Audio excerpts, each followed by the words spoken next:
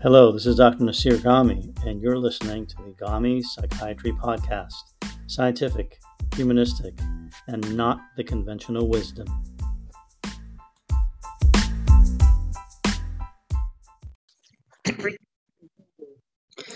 Hi, everyone. This is Nasir Ghami, and thanks for joining for this episode of our podcast. Today, I wanted to talk about attention deficit disorder, or ADD. I didn't say attention deficit hyperactivity disorder, or ADHD, on purpose, because I think the H is illegitimate. The patients who are thought to have ADD really are not hyperactive in the sense of having high energy levels. They, as children, are unable to sit still because they can't focus or pay attention in school. Their main issue is lack of attention, inattention, or problems with executive function, as they say, being able to be organized, distractibility. But it's not having a high level of energy, not that they're not sleeping at night because they're so full of energy. That only happens in mania. So hyperactivity, if that means increased energy, is a symptom of mania. It happens in manic depressive illnesses, not part of ADD. So I'll insist on just using the phrase ADD for now. In today's podcast, I wanted to make a few basic claims. I'm going to just state them up front and then try to explain them briefly afterwards. They are that ADD is not a legitimate disease or a valid psychiatric diagnosis that is scientifically proven as true. This would be the same for children as adults, but especially the case in adults. So I don't think ADD is an illness, quote unquote, or a disorder. I don't think it's even a legitimate diagnosis. I know that's quite a radical statement. For many people, will generate strong disagreement. That doesn't mean that it doesn't capture something. It is capturing something, but I think it's being understood incorrectly and that the label is false. I think what it's capturing is that there are people that have inattention, distractibility, and executive function problems as children sometimes, and then as adults sometimes. Those, by the way, not the same people usually. And there are reasons for that, but it's not, quote unquote, ADD. So that's the first statement. The second statement is that the main treatment with the so-called stimulants, usually amphetamines, are actually harmful, especially to children, biologically, to the brain, harmful in general, and in adults to the brain as well, but also to the heart. And therefore, these are not benign treatments, and they actually should not be given as much as they are. This is not to say that they are not effective. They are effective, but that's irrelevant because their benefits have nothing to do with treating an illness or disease. Amphetamines make people concentrate better, whether or not they have so-called ADD or schizophrenia or depression or nothing at all. It's been proven that they improve attention in everybody, in normal people as well, which is why they are abused. So the fact that people get better with amphetamines does not mean they have ADD. It actually means nothing, since the drugs affect everyone. This would be like saying, since everybody is affected by benzodiazepines, drugs which reduce anxiety, that's why they're abused as well. They make you feel calmer, less anxious. Since that happens to everyone, then everybody must have an anxiety disorder, which obviously is untrue. So those are the two main claims I want to make. And let me just explain why I think these are the case. And in the notes, I will link to a review paper that we've written, which has the references for these claims for those of you who are surprised by them legitimately and would want to see the sources. You can find it in those references. So let's work backwards with the discussion of amphetamines. I include Ritalin, by the way, here, so-called methylphenidate, Adderall, all variations of methylphenidate. A lot of psychiatrists believe falsely that methylphenidate or Ritalin is not an amphetamine. There's no scientific evidence for this. This is a false idea that has been propagated forever without anyone ever looking into it. If you look at the main textbook of pharmacology, Goodman and Gilman's Therapeutics, you will find that methylphenidate is listed as an amphetamine. It is structurally an amphetamine in its basic structure. It differs a little bit from dextroamphetamine, the other major amphetamine, in its mechanism because it has norepinephrine effects, not just dopamine effects. But that doesn't mean it's not an amphetamine. It is. In general, amphetamines, by the way, do work by increasing dopamine activity. They increase it strongly. They directly stimulate dopamine receptors. This is the same thing cocaine does, but it's just a matter of potency. Cocaine does it very, very strongly. Amphetamines do it less strongly, but still quite robustly. Other medications like bupropion, which, by the way, also is an amphetamine, Wellbutrin, does the same thing, but very mildly. Bupropion has the same pharmacological structure as amphetamines, and therefore it is an amphetamine-like structure, and is not officially classified as one, but it is important to know that. The basic feature of all these amphetamines, bupropion, Ritalin, dextroamphetamine, methylphenidate, is that they cause weight loss, they increase sexual drive, and they increase your focus.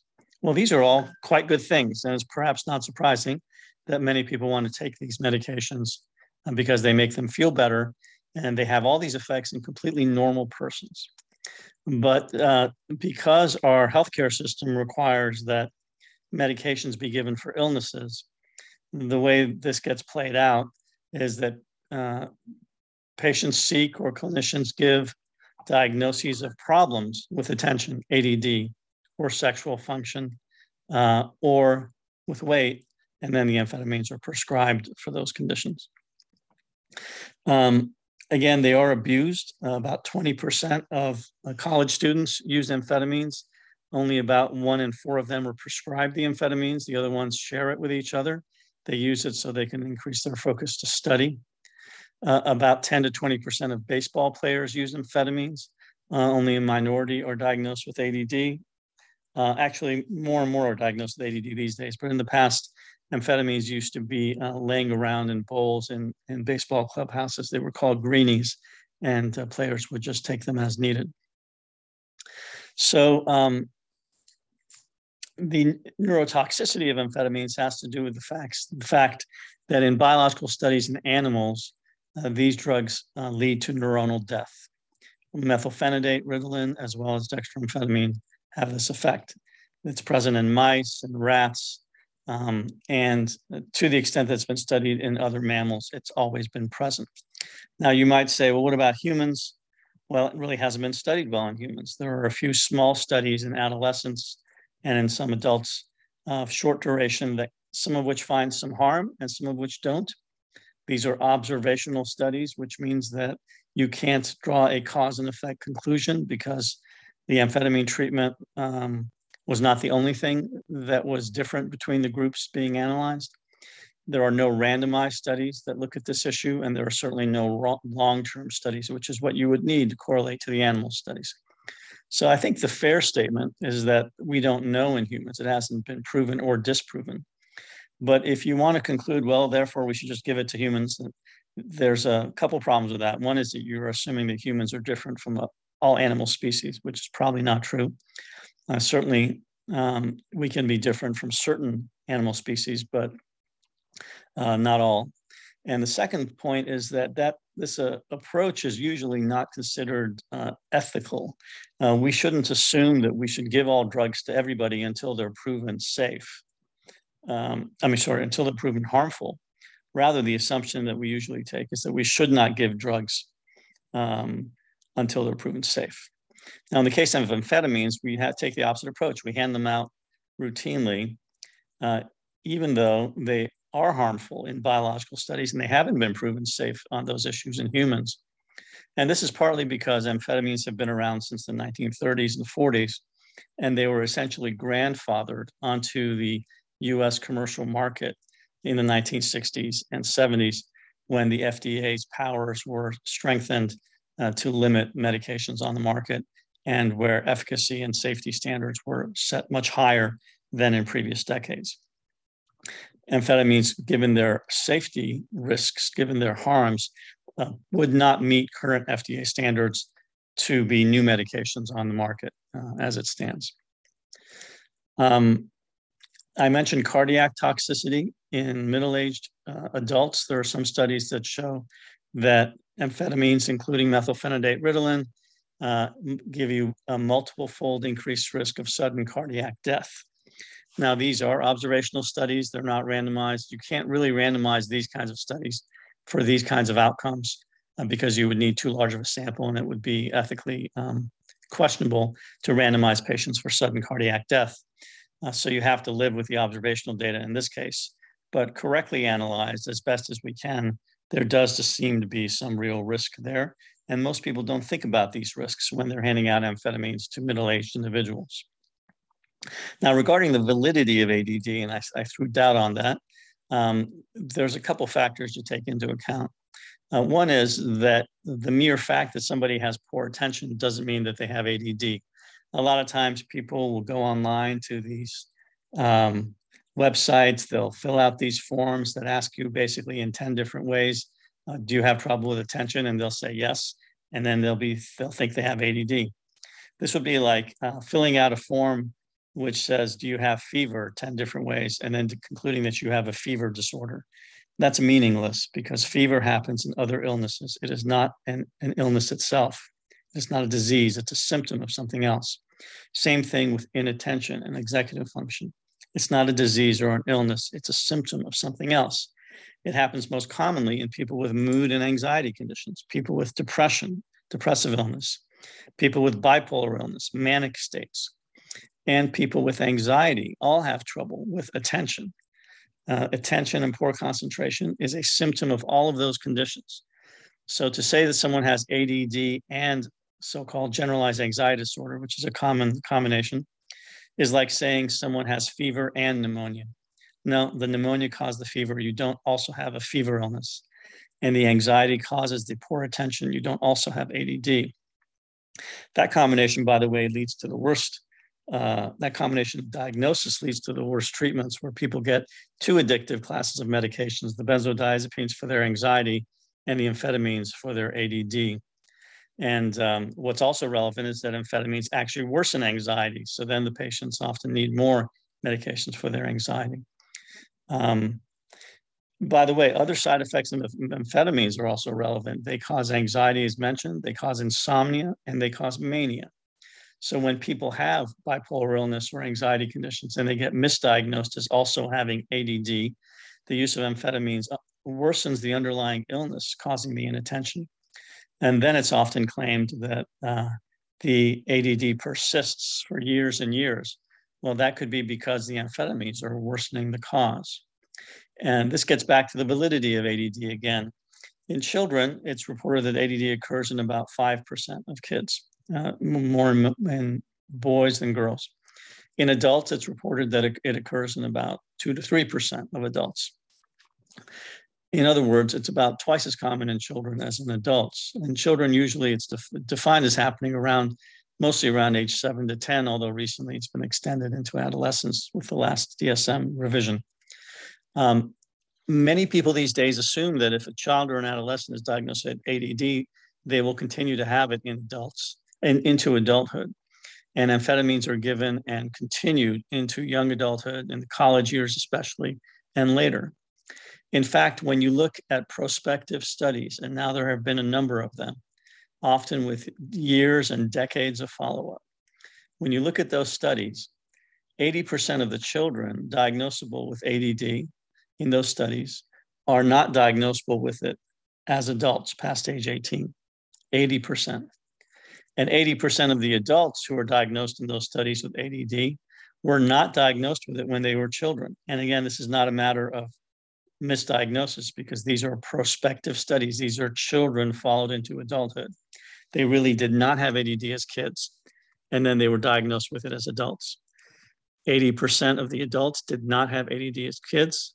80% of the kids did not have ADD as adults. These are two different groups of people.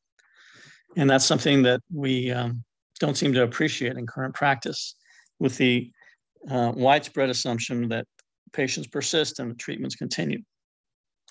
It's interesting to note, and I won't digress on this too much, that the claim that ADD persists into adulthood really started happening with the first marketed medication for adult ADD which was a tamoxifen, Strattera, in the early 2000s.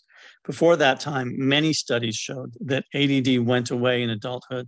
80 to 90% of children were no longer diagnosable with ADD by age 18 or 19. So my view is that if children have ADD-like symptoms, they certainly don't have it as adults in the majority of cases. Well, why do the children have it, you might ask? One possibility is that it's a developmental delay, or it's a developmental problem that they grow out of. And there is research that supports this view. Another possibility is that these children actually have a mood illness or anxiety states that are causing the inattention. And those mood illnesses and anxiety states are difficult to diagnose in childhood and don't become more clear to be, for instance, bipolar illness or something like that until late adolescence or adulthood. What about the adults? The 80% of the adults who were diagnosable with ADD in those studies, the 2 to 3% in the population surveys, what do they have?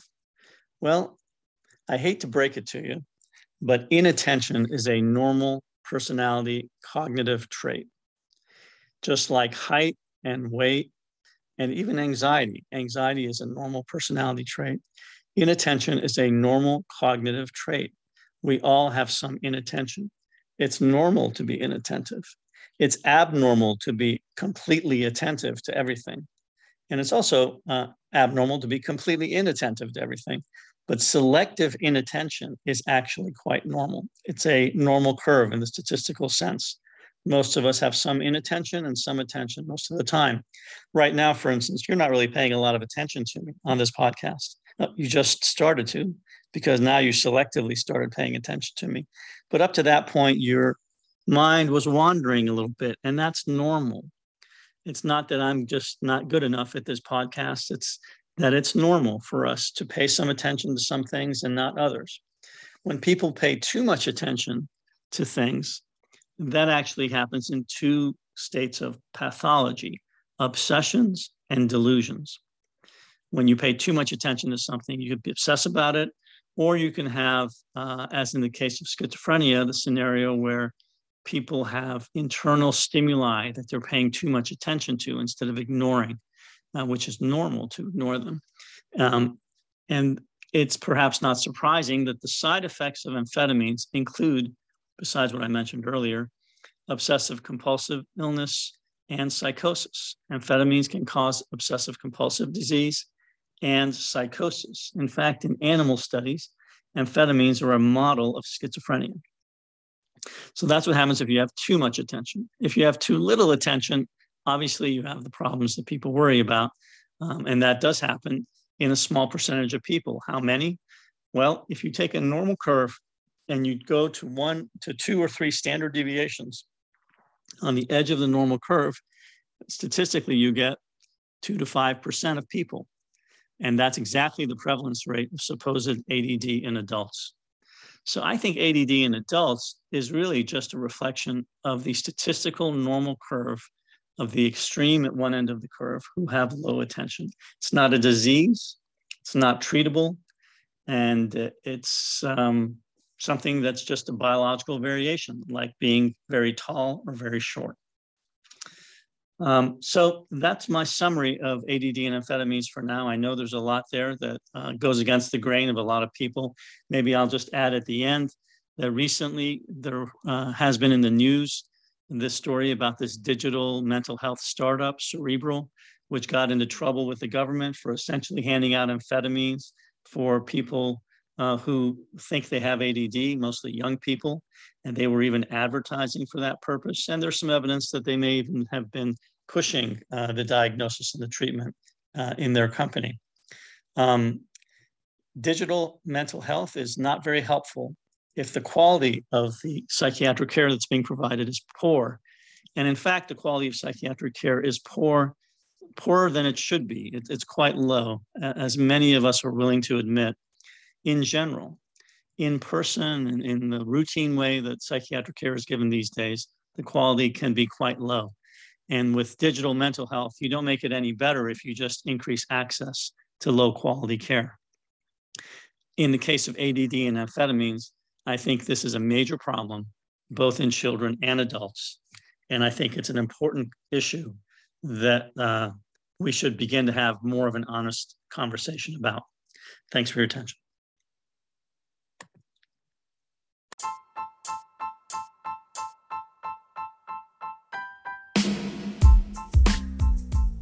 Thanks for listening to this podcast. I hope you liked it, and we'll catch you next time.